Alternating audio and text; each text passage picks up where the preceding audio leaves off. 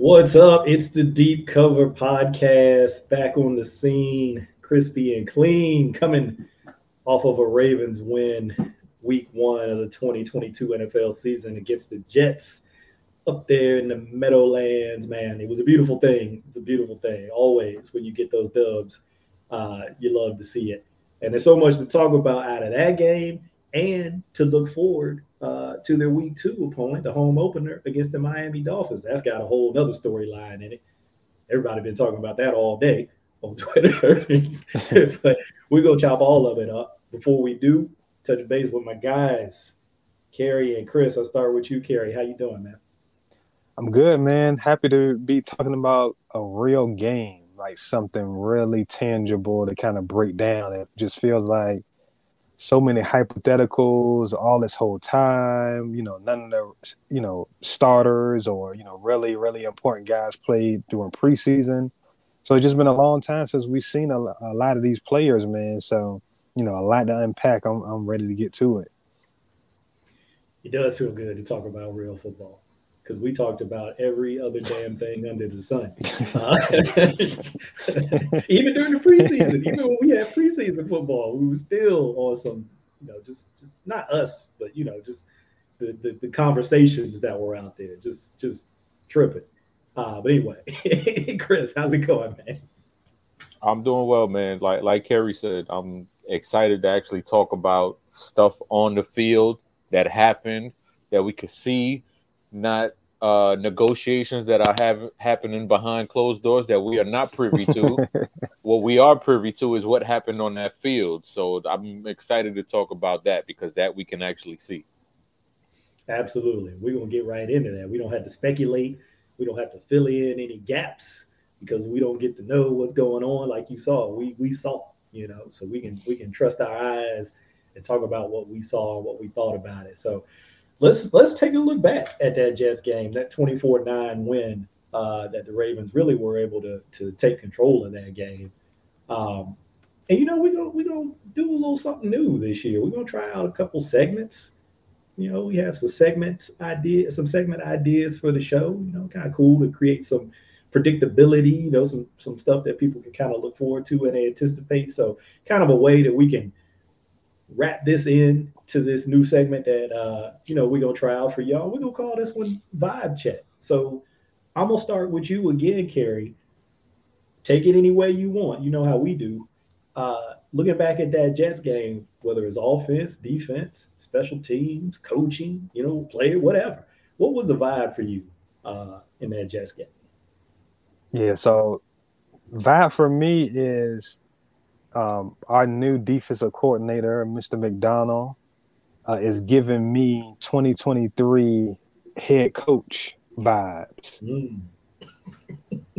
I was very, very impressed with the flow, the creativity in which he showed, his ability to kind of leverage guys in different positions, whether it be Harrison playing Sam, Marcus Williams. I hadn't seen him play as close to the line of scrimmage and blitz as much as he did in that first game in New Orleans. So that was a wrinkle that was fun to see. Seeing how much Patrick Queen was used as a blitzer, a lot of different things. For me, play calling on offense and defense is kind of like a feel thing. It's more art than science. And I think he has just a way, a feel for the game, and also kind of like a level of confidence, but not overconfidence. He knows when to kind of, let the game come to him, let the calls come to him. So, just a very, very balanced approach. So, I was very, very impressed with him. And I think he's just kind of scratching the surface of what he's going to bring to the table. And I think by the end of the year, he's going to be on a lot of people's lists for head coaching candidates. Man, I like that call. Of course, you hate to see him go after 1 year. You're assuming that the defense plays really well and they have a lot of success on that side of the ball. But let's say the defense and the whole team overall plays so well that they get to the Super Bowl and get them the chip. Well, then hey, then I won't feel as bad. I still wouldn't want him to go, but I'd be like, well, we got the Super Bowl win, so hey, on the greener pastures, I get it. Chris, I'll come to you now. Now, on our last show, when we kind of were peeking ahead at this game, you said you were supremely confident about the Ravens in this game. So you already had a vibe going into this one. Was there anything that happened on the field that kind of changed that? Like, something new, or you're like, hey, nah, this is what I thought was going to happen? The defensive line.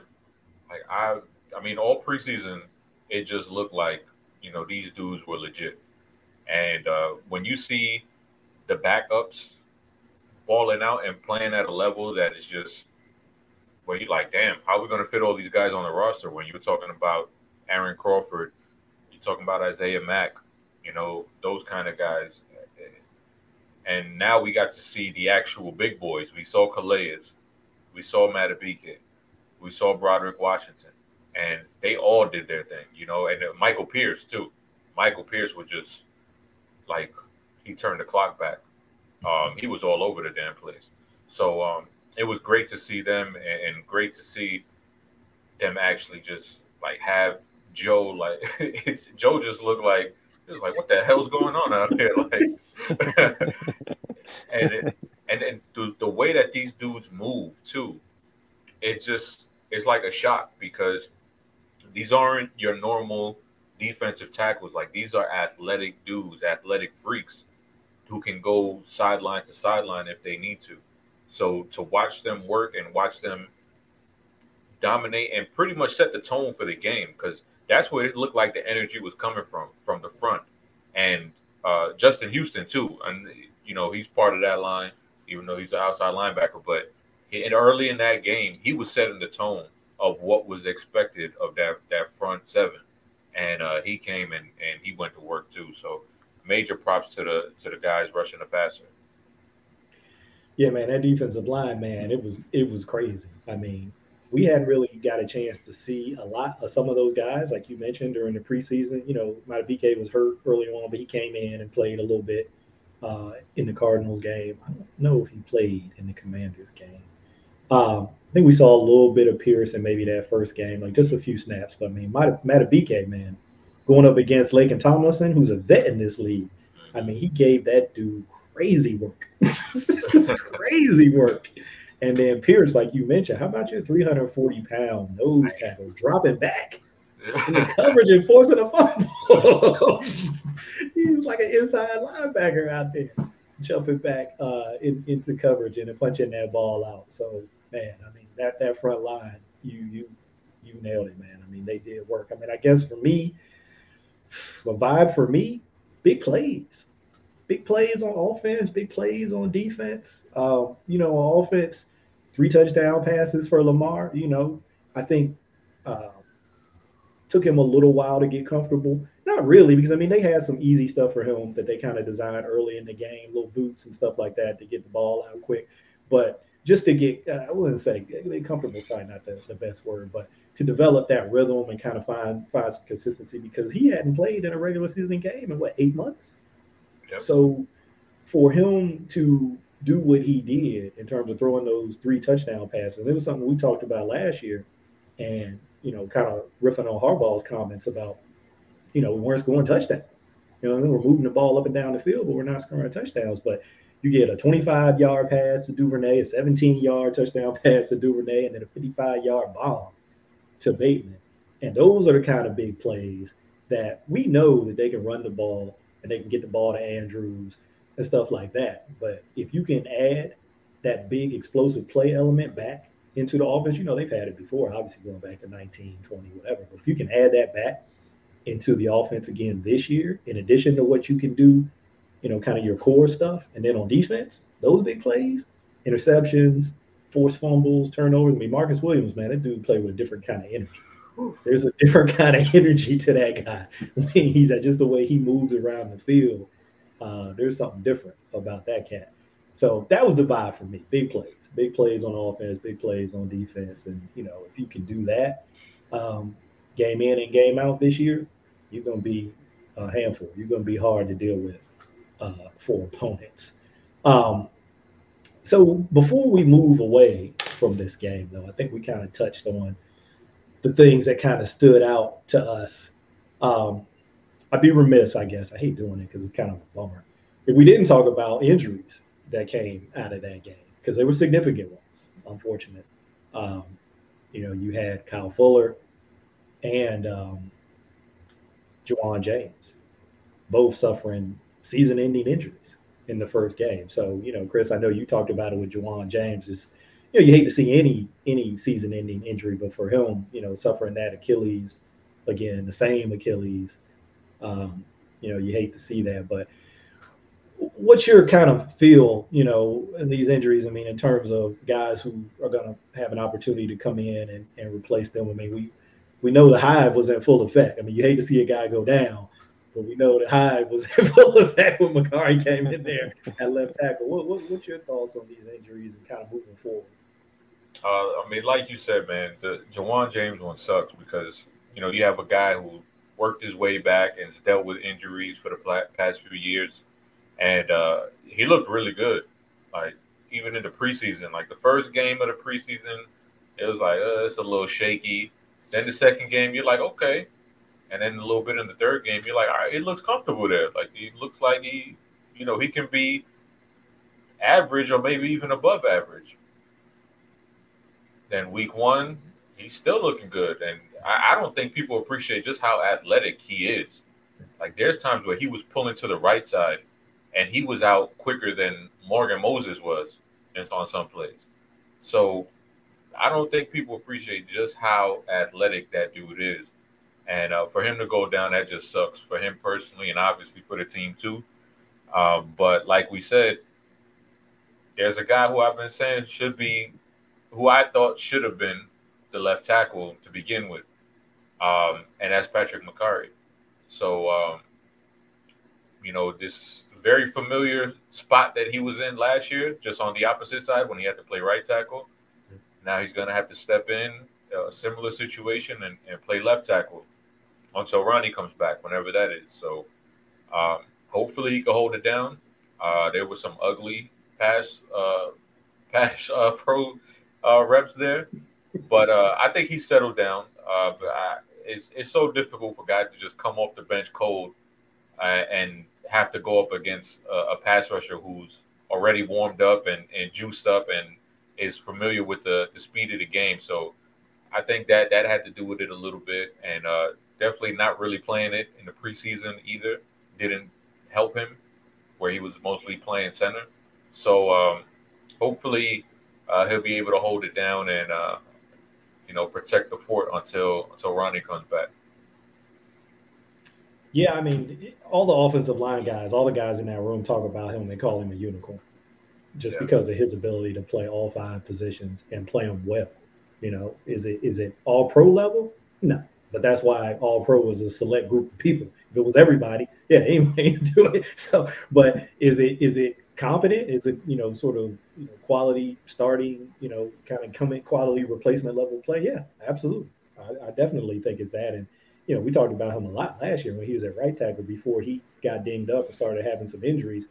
I thought he was playing it as well as anybody out there at right tackle. I mean, he was in rhythm and in a groove there for a while. Go back to that Chargers game and see him, matching up against Bosa, and he pretty much shut that down, for the most part. Kerry, what about you, man? You can kind of share your thoughts too on that Juwan James injury and Kyle Fuller too. They actually signed a DB today, TJ Carey, to the practice squad, a veteran guy that's been around. Hopefully Marcus Peters will get back soon. I know Ronnie practiced today, or JK practiced today. I think Peters practiced today too. So I mean, a lot of these guys are continuing to get in practice reps and work their way back. But what do you think, man? What do you think they do going forward here? Yeah. Well, first thing I want to say is I don't care who told you what as far as Macari at tackle, but I promise you, Chris was the first person that put Macari at tackle out there. So you didn't hear it nowhere else first. Yeah, nowhere else. you might see it on your TL or wherever else, but I promise you, Chris had it first. So just want to put that out there. As far as these injuries, man, it sucks for both guys. Fuller, was working his way back. He was more of a heralded guy coming into his career. Had some setbacks, but I was excited for him to be able to play in his defense, and I thought that he was going to be kind of like a stabilizing force as that third corner who early on, was going to play more of a role, as a number 2 guy. But I thought he was just like a super solid vet who could just give you quality snaps. So, I mean, it sucks to see him go down. Same thing with Ja'Wuan James. I mean, we see all that he went through physically to get back, and then for him to get back and to play well enough to be able to start the season at left tackle and then go down like that, just sucks. So, heart goes out to both of those guys, but it brings me back to the depth, the preparedness that this Ravens front office had, because when you look at it, they're well prepared to absorb these in both areas and really be able to push forward. Not only do you have Ronnie Stanley and Marcus Peters, waiting in the wings to come back at these spots, you got depth. You got a Pepe Williams who flashed in the slot in the preseason. Even on the practice squad, I tweeted out that our Darius Washington should be the guy that I would call up and, bring him in and be that slot guy who gives you some versatility. But Brandon Stevens, man, this dude is impressive, man. Long, physical athlete who, has a playmaking sense to him. He goes about things in an aggressive manner. So, I think they're going to get quality reps from him. Obviously, you got Macari there, who's going to fill in at tackle. But they also have other depth at both of these spots. So how I like to say, insurance on your insurance. The Ravens made sure they did it at both spots, and thank goodness they did, because losing 2 guys like this early, depending on your depth, could kind of bury you early. I mean, it could be week 1 and you're looking at things like, I don't know if we have enough to really, really contend, if certain guys don't come back, because, they aren't just quality tackles and quality corners just, falling out of trees right now. Everybody is holding tight to every quality player they have at those positions. So, thank goodness that the Ravens, took the approach that they did to make sure they had more than enough to kind of get them through the season. So, it sucks to see those guys go down, but I think there's going to be opportunities to be had for some young players on this team on both sides. Insurance for your insurance, man. You've been saying it for a long time. And that's the first thing I thought about, when those guys went down. I said, man, Kerry's been preaching that. The Ravens really tried to build that into this roster so that they be better able to withstand these kinds of things based on how last season went. And so you never want to say like you're better off when guys get injured. That's not true. But you're prepared. You feel like you've got some guys who can come in and who can play, and it's not like a fall off the cliff kind of drop off, between the guy that was there and the guy that has to come in. And, look, the injuries are terrible no matter when they happen. It's not like when they occur in the game changes that. But, man, Fuller, 1:22 left in the fourth quarter. Man has played 80 of the 84 snaps in the game. It was only, He only played 95% of the snaps in the game. And then that happens. And then I don't want to be a spoiler here. You need to go check out Coach Evans on Twitter. His Sit the Tally Films video of Hal Hamilton is where you'll see it on YouTube. But let's just say something that happened after that play when Fuller was injured that some would say was a bitch move. So I'm leaving it at that. You can go check out Coach Evans' video and get kind of the whole scope of his thoughts on what went down there. But just to touch on some of the stuff you guys both mentioned, I do think that they're better positioned this year to deal with these kinds of things than they were last year. Makari, like you said, Kerry, nobody called it earlier than Chris. I don't care what you think. If you're sitting at home, like you said, no, I thought Makari could play. No, you didn't. No, you didn't. Chris had already he planted that seed in your mind. You just don't. He inceptioned you. You don't even know that he put that in there. You know what it was?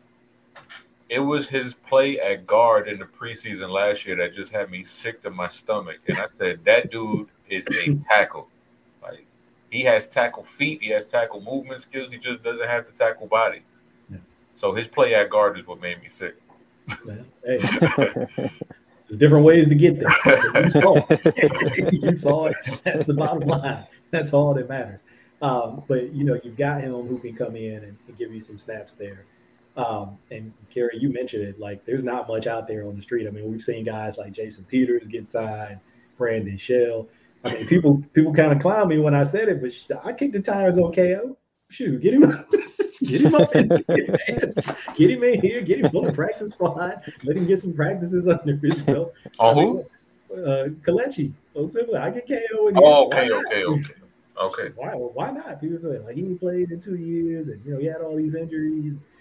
All of that is fair. I can't, I really can't make a strong argument against those things for people that feel that way. But just because of the point that you may carry about, there being so little, it's like looking for toilet paper during the height of the pandemic. There was nothing, because there was nothing to be found nowhere. And so with these tackles, that's pretty much what's going on. There's nothing to be there. There's nothing to be found nowhere. And look, I loved KO when he was here. Even when he went to the Raiders, I think he still played really well out there for a couple of years before the injuries really started to kind of set in on him. So, he's not like that one-ply toilet paper that you had to settle for when you couldn't find nothing else.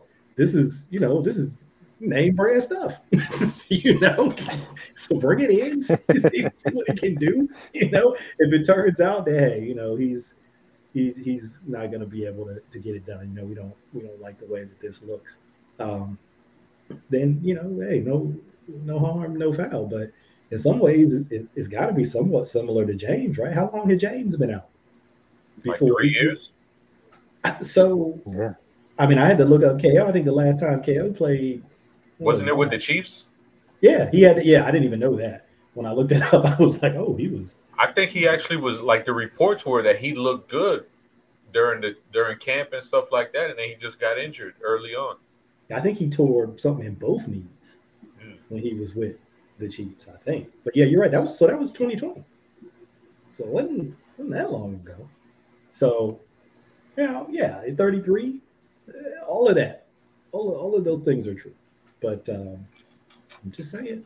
And on the cornerback front too, not to say that it's a good thing that Kyle Fuller got hurt, because obviously it's not, but going forward, because the Ravens are going to have to make a decision at the end of this year with Marcus Peters, because he's going to be a free agent.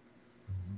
And what this will force them to do is get a good long looks at Brandon Stevens, at Pepe Williams, at Jalen Armour Davis. Now these guys will get these extended looks in, big time games and big time situations, and it'll force the Ravens to see what they have in these young dudes that are going to be thrown into the fire now.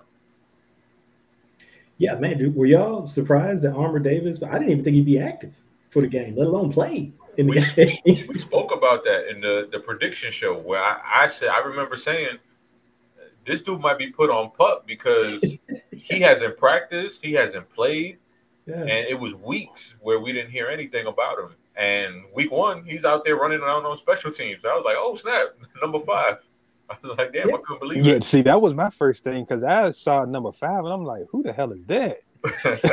Hollywood came back. I forgot what number he was. Who it wasn't. But he even you know, Armour Davis even got 3 snaps on defense. It was like towards the end of the third quarter there. He got out there for a couple snaps on defense as well, too. But like Chris was saying, I don't even remember them talking about him practicing leading up to the game. Right. I was like, who's this dude in the game? But he got out there. Pepe got out there for some snaps. So to your point, Chris, yeah, you're going to get a chance to see these guys. And Denard talked about this on the Fire Zone the other day. He said, look, they faced 62 dropbacks. You know, yeah. Joe threw it 59 times. And so he's like, that's a lot of tape, you know, to coach. He made a couple different points about it, but one of them was like, you know, that's a lot of tape to be able to coach off of for these guys, you know, in certain situations and say, okay, hey, we played this way. Maybe we want to do it a little bit differently next time. Hey, no, this was good. You played this perfectly. You know, keep playing it like that. And, you know, Denard's a huge Brandon Stevens fan, was like right from the draft. And he didn't really watch him play in college or anything like that, but he looked at some film like the time that he got drafted. I think we watched like 1 or 2 SMU games, and he's like, yeah, this guy's going to be he's going to have a role like as a rookie. He's going to play in every game. I was like, do you know? He's like, this guy's a corner. He moves like a DB. He's like, I don't care that he played running back. He looks like a DB. He moves like a DB. He's aggressive. And like you both have mentioned, he's got those natural playmaking instincts, right? We talk about all the time, coaches can put guys in position to make plays, but they can't make the plays for him. He goes out and he makes plays, and I'll live with some of the penalties because, like you said, Kerry, he's aggressive. So I'll live with that. You know what I mean? Chris and I had talked about this, you know, like around draft season, looking at DBs, and we kind of were talking about it with Anthony Averett. So no shade to Double A, man. You know, Double A was a solid dude while he was here. But he was one of those kinds of guys who was playing not to get beat, playing not to make a mistake, right? And sometimes when you do that, you allow a lot of balls to get caught in front of you, and even you know, kind of lead to some bigger plays sometimes because you're so cautious that you allow a catch. You're thinking, okay, I'll come up and make a tackle, but miss a tackle or whatever, take a bad angle, and it turns into a big play. I'll take a guy who's aggressive like Stevens that wants to get his hands on people, is always trying to get the ball out. I'll take that, right? Just my philosophy to like defensive back play, that I like that philosophy. I like guys that are trying to make plays as opposed to playing to not give up plays. It's just me. You're gonna lose some when you're aggressive like that. You're gonna get called for some stuff, but you're also gonna make some plays that can change games. So I'll take that. So you know, hopefully we'll get to see him continue to do that because I think he's only going to get better at it. You know, we always have to keep that in mind with him that this dude played running back for 2 years in college, the first 2 years in college before he walked on at SMU and converted to DB. So, you know, you still got to factor all of that in. And then he comes in his rookie year and he has a role in the defense, not due to injury. He earned that role early in the season. Week 1. Yeah. So, you know, there's definitely a lot to be optimistic about with the guys, you know, who were kind of behind Fuller there, I guess, a little bit. And then, you know, you get Juice Man back too. I mean, there's some things to be optimistic about there. So, there was one other thing I wanted to ask you guys about this game before we move on and talk about Miami a little bit. What was it that I was going to ask? Well, go ahead, Chris. Oh, no, I was just going to say while you think about that, I know people are going to bring up the touchdown that he gave up, but he played that so well. It was just that last part. I don't know what the hell he did with his hands. But that uppercut. I don't know what the hell he was trying to do. You seen that in the gym? They do that in the gym. I was just like, he played it so well. If you look back at the clip, it was beautiful the way he played that. It was just that last moment where he I don't know, he had like a glitch in his head, and but I think the next time we'll see the proper technique used. But hats off to him because that was a really impressive play, even though he allowed the touchdown. But I know people will bring that up, but that was a good play by him. Yeah, just, you know, like you said, when the ball got there, kind of how he was trying to play it looked a little funky, but just the awareness to be in position because he had to switch. There was a switch on that because Conklin was, I think, lined up inside or however they were aligned. I'm not sure if it was an inside out thing or they switched once they released. I can't quite picture how it happened now, but it was something that he had to see and say, hey, no, I got to stay out here because this route's coming to me. Even though the guy looked like he was, maybe going to be running something inside or he was lined up inside. So just the awareness to know that, was coming and to be out there. And then, like you said, just kind of one of those bang, bang things when the ball arrives. I think he'll definitely be able to make a play on the ball in the future because he'll, again, like Denard was saying, a lot of good situations to teach from in this game. And he's like, that's not always the case where you get where you win a game and you still have a bunch of situations that you can use to teach and make some corrections for. So a lot of times when you're talking about, hey, we got a lot to teach off of, it's because you lost. But, in this case, they won the game and still have some opportunities to kind of work on some things. I think the thing that I was going to ask about was something about Mike Macdonald. I think it came back to me now, but that thing about how many times Flacco dropped back. We talked about this on the Fires. I did not notice. I just thought it was kind of cool to hear what these games actually were when we went back and looked at it. So Flacco, those pass attempts, 59, it was tied for the second most in his career, right? I think he had 61 in one other game. But other than that, that was the second most pass attempts in his career. So I was like, all right, let me take a little look back and see how many times he really was like, having games where he had a lot of pass attempts. So I dropped it down. I dropped the filter down to 50. I didn't say 59. I went all the way down to 50. Yeah, 17 games in his career where he had 50 or more pass attempts. He only won 3 of those games. So check this out. Damn. One of them was Arizona in 2011. I didn't remember that game, but Denard did. He was like, yeah, it was a comeback game. They got down quick to Arizona, like 24-3 or something like that. And then they stormed back in the second half and they won. The other 2 I did remember before I even looked them up, just when I saw when it was and who the opponent was. The other one was the Minnesota snow game with the 5 touchdowns in the last 2 minutes. Was it the Bucks one? Huh? The Bucks one? No, the Vikings. Oh, the Vikings. Right? Yeah, where they had all those touchdowns in the last 2 minutes. Marlon Brown touchdown. And the other one was San Diego that went to overtime. Hey, diddle diddle. Oh, there we go. So those were the only 3 games that he won where he had 50 or more pass attempts. So typically we talked about that because Denard was saying, hey, you get an opposing quarterback to drop back 62 times, you probably got a pretty good chance of winning that game when you have a guy dropping back that. So, he said this is kind of so this is going to tie into my question, which was kind of going to be, what did you think about the way Mike Macdonald sort of approached that game? We talked about some of the specifics like the D-line and, secondary and even the linebackers we talked about, Queen. But Denard's thing was, if you look at Flacco's stat line, it doesn't look that bad aside from the sacks. Over 300 yards, a touchdown, pretty decent completion percentage. I think he was under 60, but he was like 57, 58. But he said, think about that. This guy gave up, you gave up a 300-yard passer and you won 24-9. He said, this is the defense. This is what it's going to be, right? Get a lead, let those dudes up front go hunt, play zone coverage, keep everything in front of you top down, rally, tackle the ball, get in windows, get picks, get tips. This is it. This is what it's going to be, as opposed to, balls to the wall, sell out, send a bunch of numbers, leave dudes out there in man coverage by themselves. This is a different philosophy.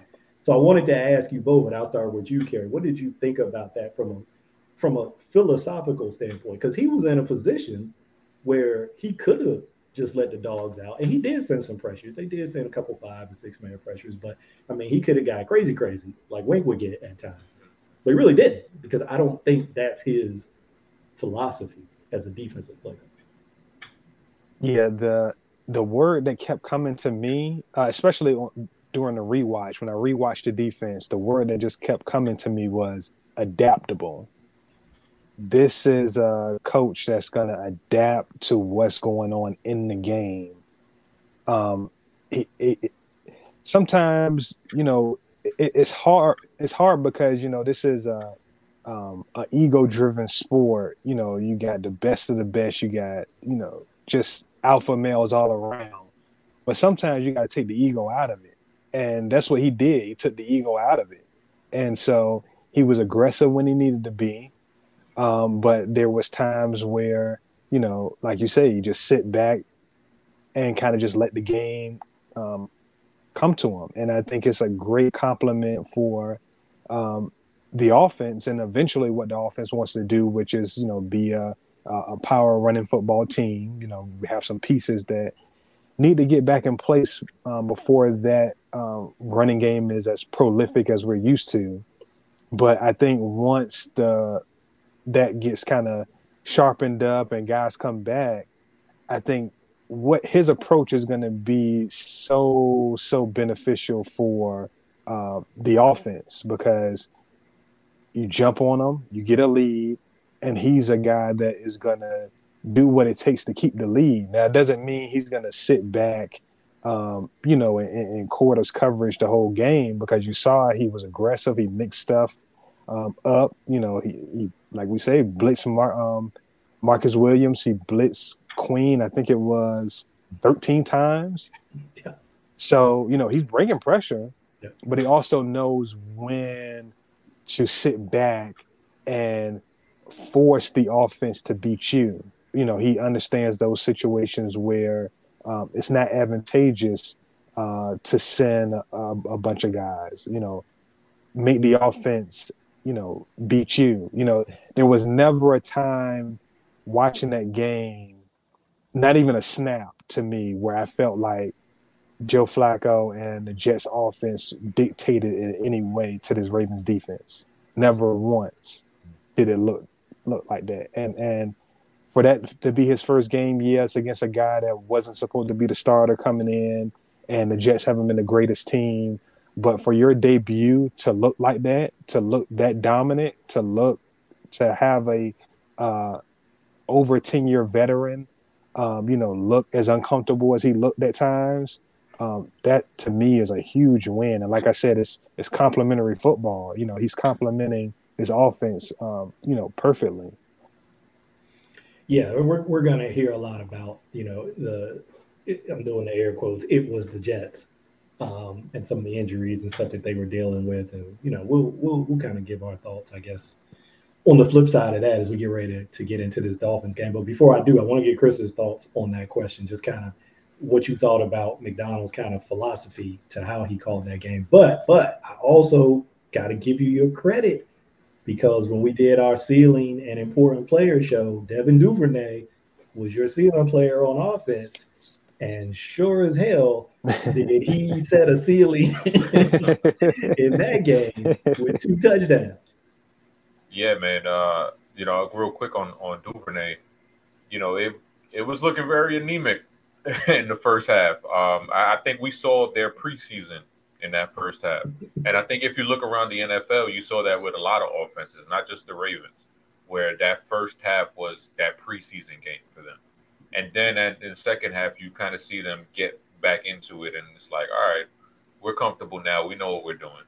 And to see Devin Duvernay win that ball, that 50-50 jump ball in the end zone, it just made my heart flutter, because the fact that Lamar threw that and trusted him to come down with that is so big, because we know Lamar, he's a big trust guy, and no pun intended. Literally.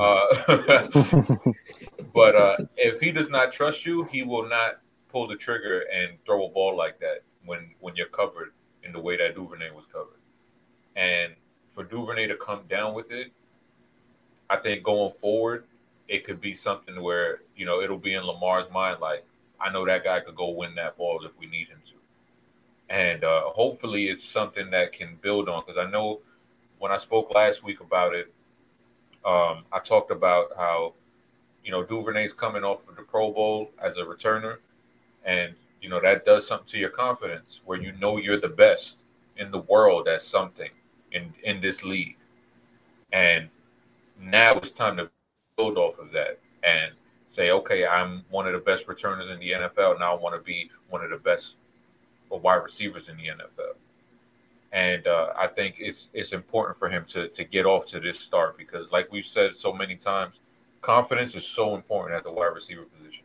It's important for every position, but we've seen wide receivers break over the years. And I think Rashad Perriman was a perfect example of that, where there was so much going on in his life, and then the football field wasn't working for him, and we just saw him mentally break when it came to playing football for Baltimore. And I'm a big thing. Like, I'm a big proponent of that, making sure your guys have that confidence. And that's why I was so happy about the Bateman touchdown, because he wasn't having the best game, and his body language was a little off. And after that touchdown, it's like, all right, now we got those juices going, where he's like, yeah, I'm Rashad Bateman, I'm that dude. And the same thing with Duvernay. Like, you want these guys to exude that confidence and just get those levels up. But your original question was Mike Macdonald. So let me get to the Mike Macdonald thing. So Mike Macdonald, I was very impressed with just what he asked of that front seven to just attack.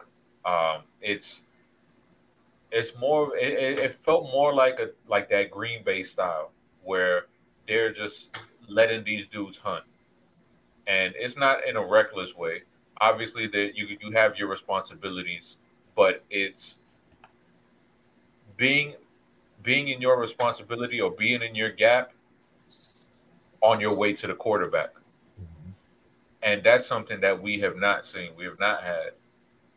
And just to watch those dudes and like I said earlier, with that energy that they brought and that tone setting that they had, that was so important. And it just felt like they had the handcuffs off.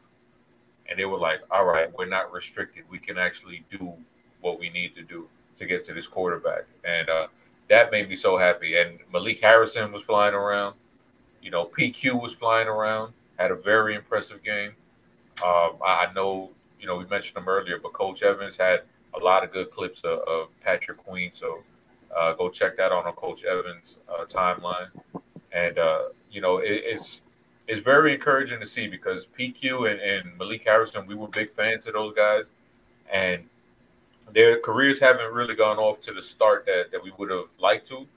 But the year 3, I think with Mike Macdonald, a guy who's familiar with them, who was here when they were rookies, who was their coach, and then now they have him as their DC, and they have Zach Orr in that linebacker room.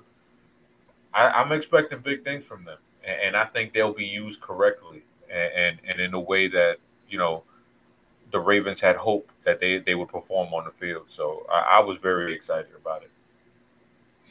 Yeah, something for people in the fantasy football space, have heard Sigmund Bloom talk about for years: assumption of rational coaching. For you think that these guys are going to use players to their strengths and put them in positions to do the things that they do the best, and sometimes that doesn't happen.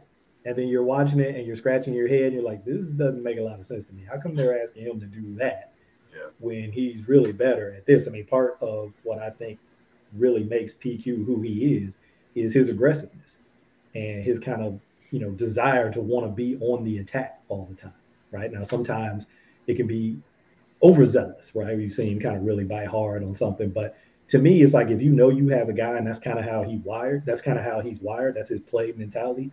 Let's rush that guy. Let's get that guy some rushes where it doesn't have to be a read situation. All right, let me read something and then figure out, am I coming up? Am I going back? No, just go get the quarterback.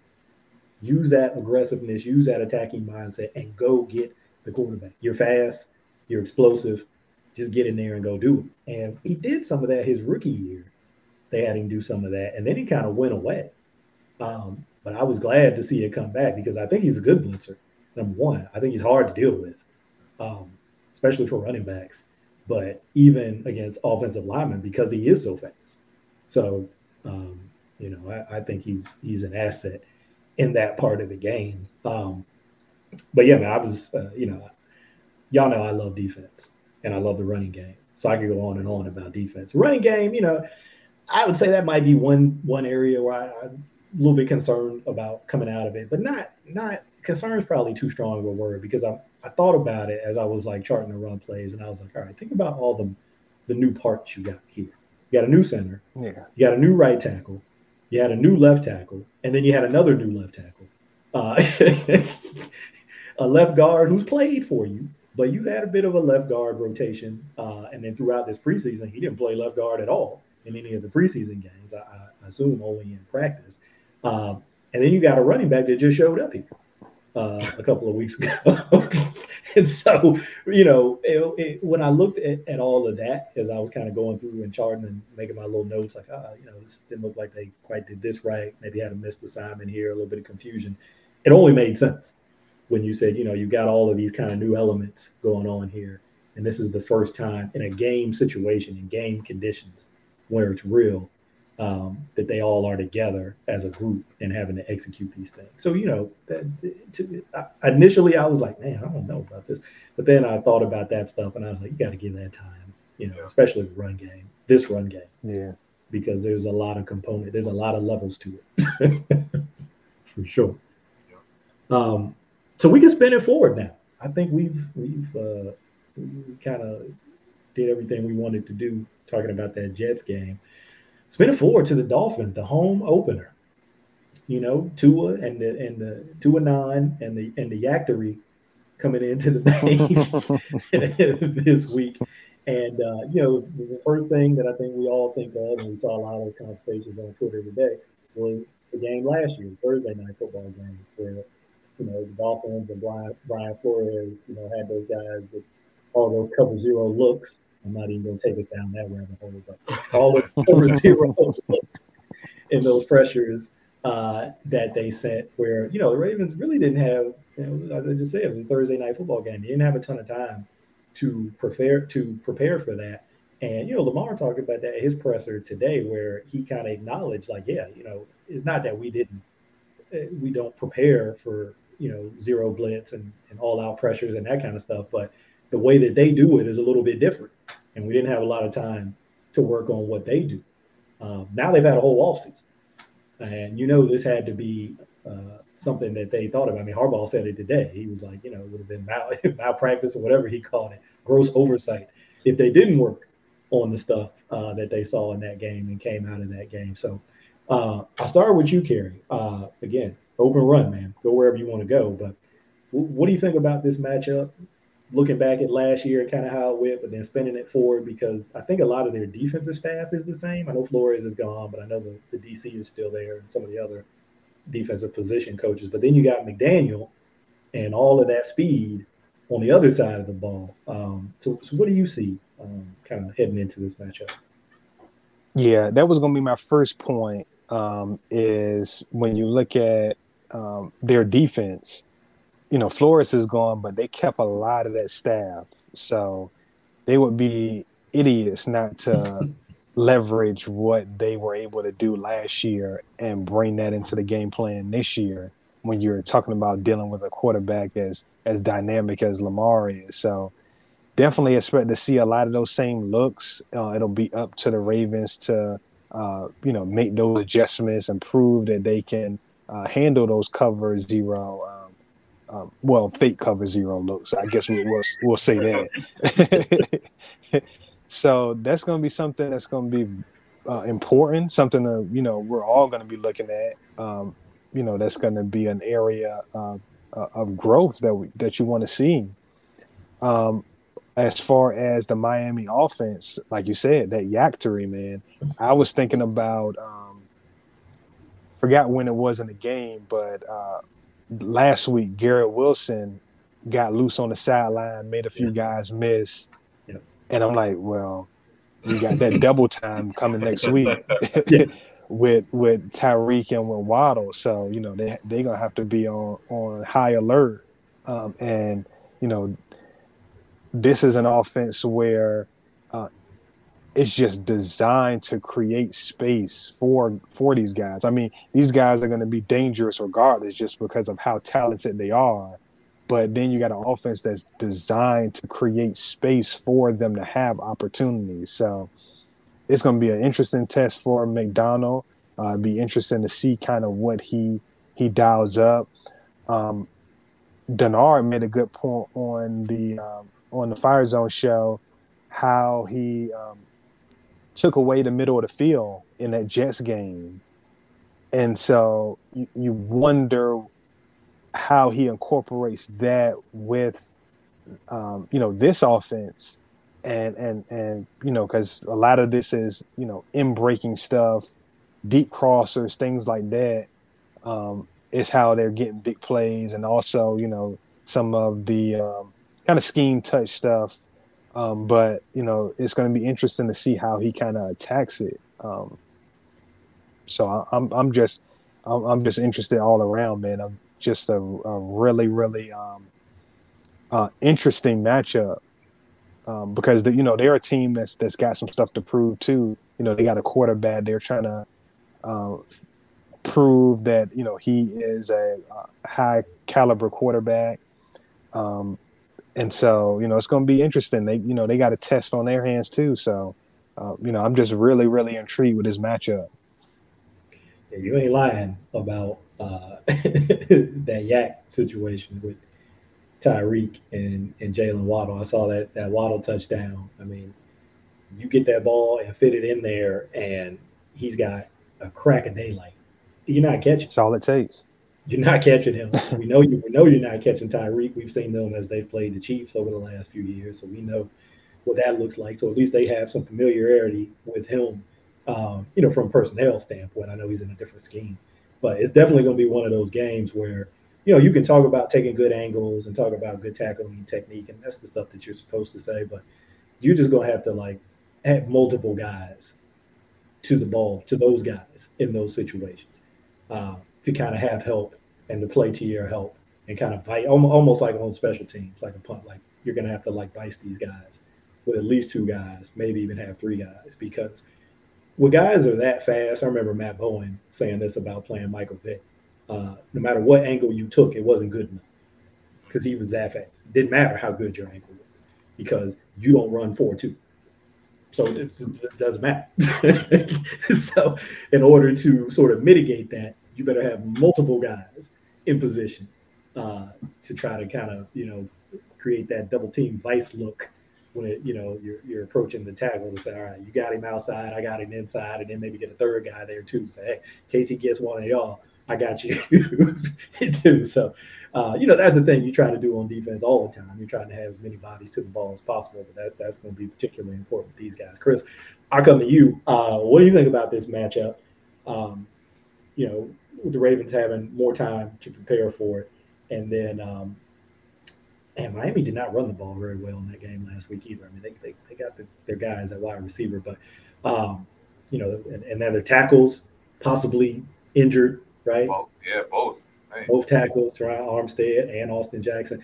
What do you think, man? Do we have the same supreme confidence going into this one, or how do you feel about it? I do. Okay, nice. Yeah. So I watched the game against New England, and I thought New England, they moved the ball pretty well on them early on in that game, and then the turnovers came.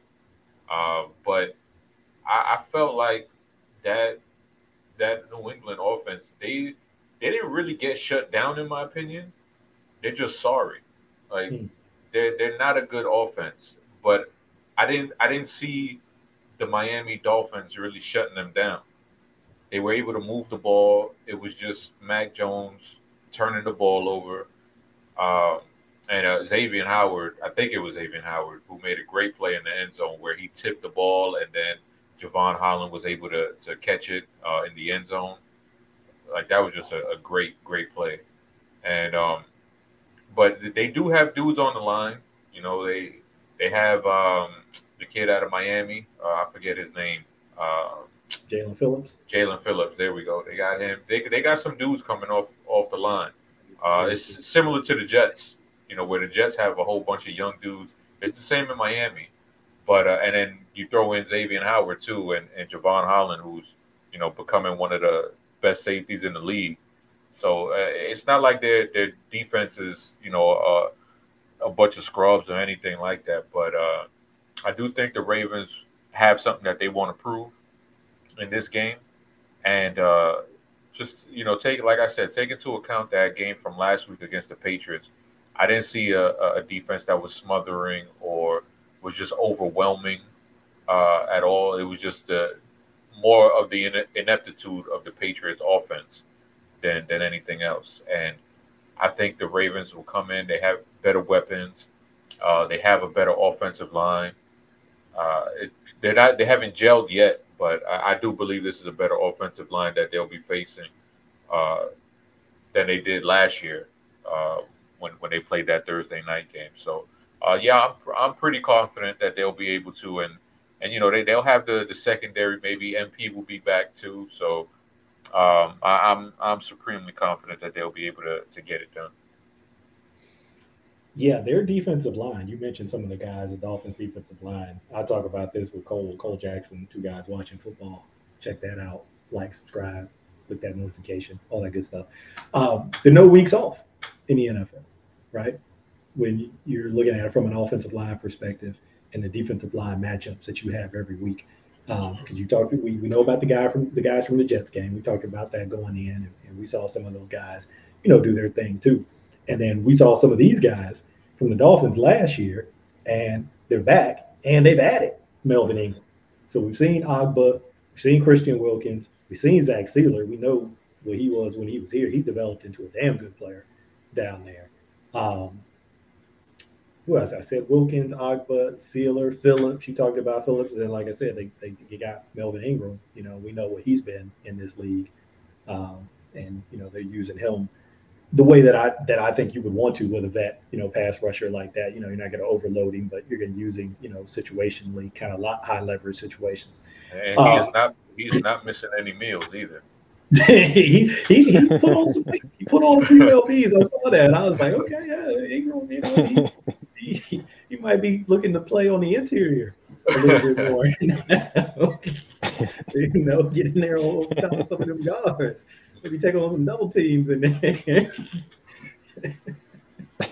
But yeah, it should be a good matchup. But I, like you, Chris, I do feel confident about it because I think that the Ravens are a better team. I think if you just look at it that simply, I think they're the better team. The better team doesn't always win in the NFL. We know that. There's all kinds of crazy stuff that can happen in games because like somebody told me once before about, I guess, NFL football. I could apply to any football. You don't have to be better. You just got to be better that day. So that's all that it takes. And we've seen that in some instances with the Ravens going into games where we all felt like, okay, yeah, they're going to go in here and take care of this. And then I think people felt like that with that Miami game last year. Like, even though it was on short rest, I think people felt, the Dolphins hadn't hit that stretch yet where they won 8 of their last 9. They were kind of on the other side. They had a stretch where they had lost a bunch of games. Yeah. I think people felt like, all right, Ravens going to go in here. Yeah, short rest, but they're going to take care of this. And then, we see this from the Ravens' perspective with defenses. When you get them on short rest and you've not seen this scheme before on offense, it's hell. I mean, it's hell on you if you do see it. It's really hell on you with Lamar and all the different stuff that they can do when they're healthy when you don't see them regularly. Like, you're an out-of-conference team and it's a Thursday night game or something. I mean, it is absolute hell on you. So similarly with a scheme like what the Dolphins do, like, yeah, everybody runs some, zero blitz, cover zero pressure looks, fake cover zero. I like that tag, Karen. Everybody runs some of those looks, but they're really committed to it. Like, I mean, they're not just like sprinkling it in.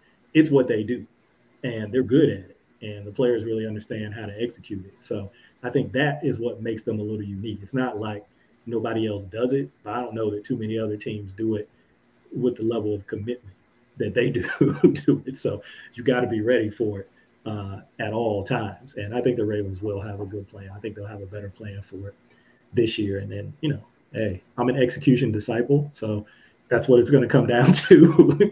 It's going to come down to executing that plan, no matter how good it is. Like Tyson said, it doesn't matter.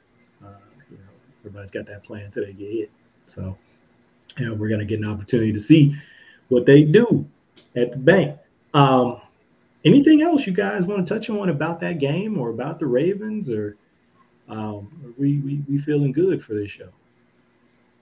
Feeling good. Hoping to get MP back this week. He went through a whole Rocky workout at MetLife Stadium pregame. So I'm hoping this is the ramp up, and I really hope he's back because he's been one of my favorite players in the league since he got drafted. So I'm excited to get him back. I know, the whole Ravens flock is excited to get him back because once he's on the field, it's a whole different energy. And the energy that this defense had in week 1, if you add MP to that, it's crazy levels. It's crazy levels, and I'm ready for it. I saw the post game clip for Marlon IG on the train. he is in regular season MP form. Get that shit out of my face. as Marlon is going around trying to put guys on IG, MP not having it. So he's back to his regular season form. And I asked Denard about the running them steps, man. When they posted that clip on Twitter, I was like, "Hey, man, you ever run steps before a game and play?" He was like, "No." he kind of hit me when he shared that clip. He was like, "He's not going today if he's doing all of that." But yeah, it'll be good. Hopefully, he can get back. JK. Yeah, what you was about to say, JK. JK, yeah. Yeah, hopefully JK's back because it sounded like he was looking good today, moving around well. NFL chick Rita was out there practicing from her eyes and her lips. She said, "Hey, look good to me." Watched him in all his drills. Looked like he was moving around really well, really fluidly. And she got popcorn. Lamar didn't get popcorn to a lot of people, but she got popcorn. Jonas ain't getting no popcorn. But Rita got some popcorn. So, it's good to have somebody out there who I feel like a lot of Ravens Twitter trusts. She's got a track record.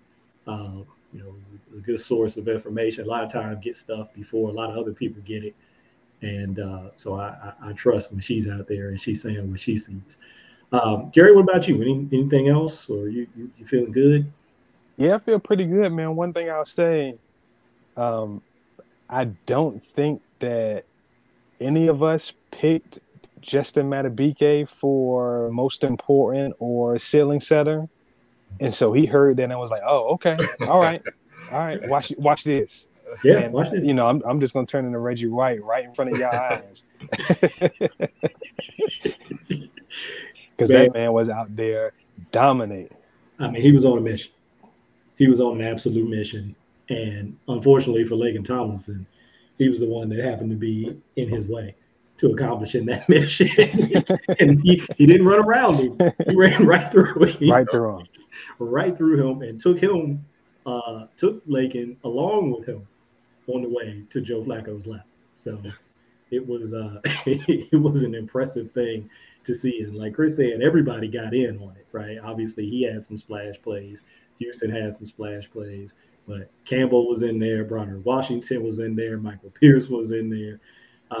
Brent Urban, he might not have had splash plays, but he's probably in there doing his thing. And, we didn't talk about Oweh. This is the last thing that we should probably mention because Denard talked about that too. He said, look, they probably asked him to play a little bit of a different role in that game. Why Bowser is out, he's probably having to do a little bit more of that kind of stuff. And I think we saw him drop. I don't know how many times. I don't think it was a ton, but he dropped a handful of times. And so he said, we're seeing him do kind of some of that Sam dirty work, right? Where you got to drop, you got to set the edge on a run game, And he said until Bowser gets back, you might not see him just be in as many of those like tee off and just go hunt the quarterback situations. He'll get some for sure. But he might also have to do some of that other stuff until Bowser gets back. But one thing I noticed with him was like early on, he was losing his footing. He was slipping a little bit. He ended up changing his cleats. I was watching the film and I was like, okay, he had these little white like turf shoes on. And he had tried to work like a little cross chop move where he kind of landed the move. But then when his foot stuck and hit the ground at the top of the move, he slipped and fell down. And Quant was just able to kind of like, stab him to the ground. So I think he came back with them black cleats after that. And I don't remember him slipping anymore after that. But I showed a clip where he had a nice little rush, nice little spin move. And Broderick Washington actually got a pass deflection at the line of scrimmage there because Oweh beat Max Mitchell, just to do Max Mitchell. And hit him with that little inside spin move, and it pulled the guard off. It pulled AVT, Elijah Vera Tucker, off of Washington because he's like, oh, I got to go help my buddy out over here. And then Broderick Washington was able just to kind of come in and get his hands up and knock the ball down. So I think, Oweh did some stuff in that game that doesn't necessarily show up as a stat, but, it contributed to other people's success and to the overall defensive success. So don't, if you're like, it's great to hear about the defensive line, but, what happened to Oweh? He kind of was quiet in that game. The sacks are coming. I don't have any concern about that. The sacks are coming. The pressures are coming. We know they come in bunches. I think you're going to see a game where it's like a splash game, and you're going to be like, okay, he's going to have like 2.5 sacks or something. You're like, yeah, see, this is what we were waiting for. It's there. It's just sometimes when you're in some of these other roles, like Denard said, it can be hard to kind of get in that pass rush rhythm when you're having to do some other stuff. So I think they'll get him there. I don't have any concerns about that. And that's the other thing. When Bowser comes back, we're talking about these other guys who are closer to coming back. Travis Jones, another guy we didn't talk about. He was practicing today. And, we've been shouting out Denard a lot because he's right about a lot of this stuff. But he told me during the Jets game, he said if Jones practices this week coming up, he'll probably play next week. He said they'll probably want him to come back and get a week of practice in this week. So I don't expect to see him against the Dolphins, but probably the following game. He said I would probably expect to see him in there. So, man, if the defensive line continues to play at the level we saw against the Jets, and you add that dude back in, further down the line, you're going to get guys like Bowser back. Who knows what you get from Ojabo if he comes back this year at all. But if he does later in the season, you throw that into the mix. I mean, it can get crazy what they're going to be able to do on defense. Assuming everybody stays healthy and, you get the play to kind of stay at the level that we just saw. It could get real crazy. So lots to be excited about. But I guess we'll go ahead and close this thing out. Another good show. Hope everybody enjoyed it. As usual, like, subscribe, turn on that notification button so you never miss an episode because you just never know. I mean, we're doing good this year. I mean, for real, we're doing good in terms of how regularly we're getting episodes out. But still, you don't want to have to be, wondering or asking. Just hit that notification button and, you'll always know when we're putting content out. So we appreciate everybody. And we really do. I mean, we were talking about this before the show, kicking around some ideas to kind of get you guys more involved in different ways that you can participate and interact with the show. That's because we care, man. We care about this audience. We appreciate this audience. A lot of people have been rocking with us from the very beginning, for 4 years ago. So we got that core group that we really appreciate and are grateful, for their support. So keep doing what y'all do, man. And till next time, y'all be good out there. We're getting up out of here. Deuces.